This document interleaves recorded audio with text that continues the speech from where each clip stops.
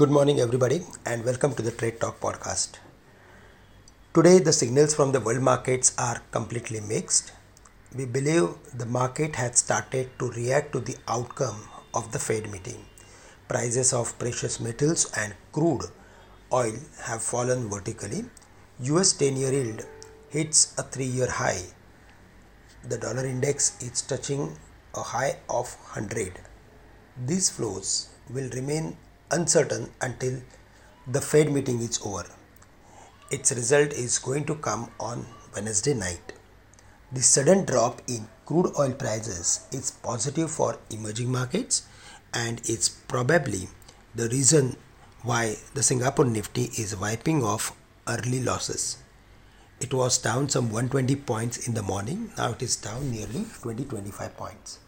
The benchmark indices continued the price positive momentum for the fifth consecutive day. The Nifty was up nearly 240 points while the Sensex closed 935 points in the positive territory. The market opened on a positive note on Monday and successfully crossed the short-term resistance which was around 16,750. The momentum picked up after the intraday breakout. Among sectors, banking, financials did well, while realty and metal stocks saw some profit taking. After a long time, technically Nifty has managed to close above the mark of 20 days simple moving average.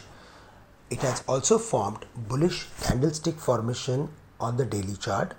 We believe that as long as Nifty is above the levels of 16,600, the uptrend texture will continue in the near future. An immediate hurdle for the bulls will be 17,000 or 200 days simple moving average, which is around 16,970. Below 16,700 on immediate basis, the Nifty may retest the levels of 16,600.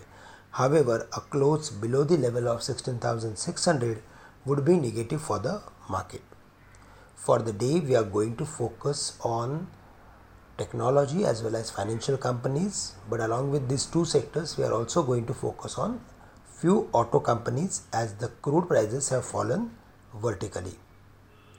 Friends, that's all from my side for the day. With this, I am ending today's morning podcast.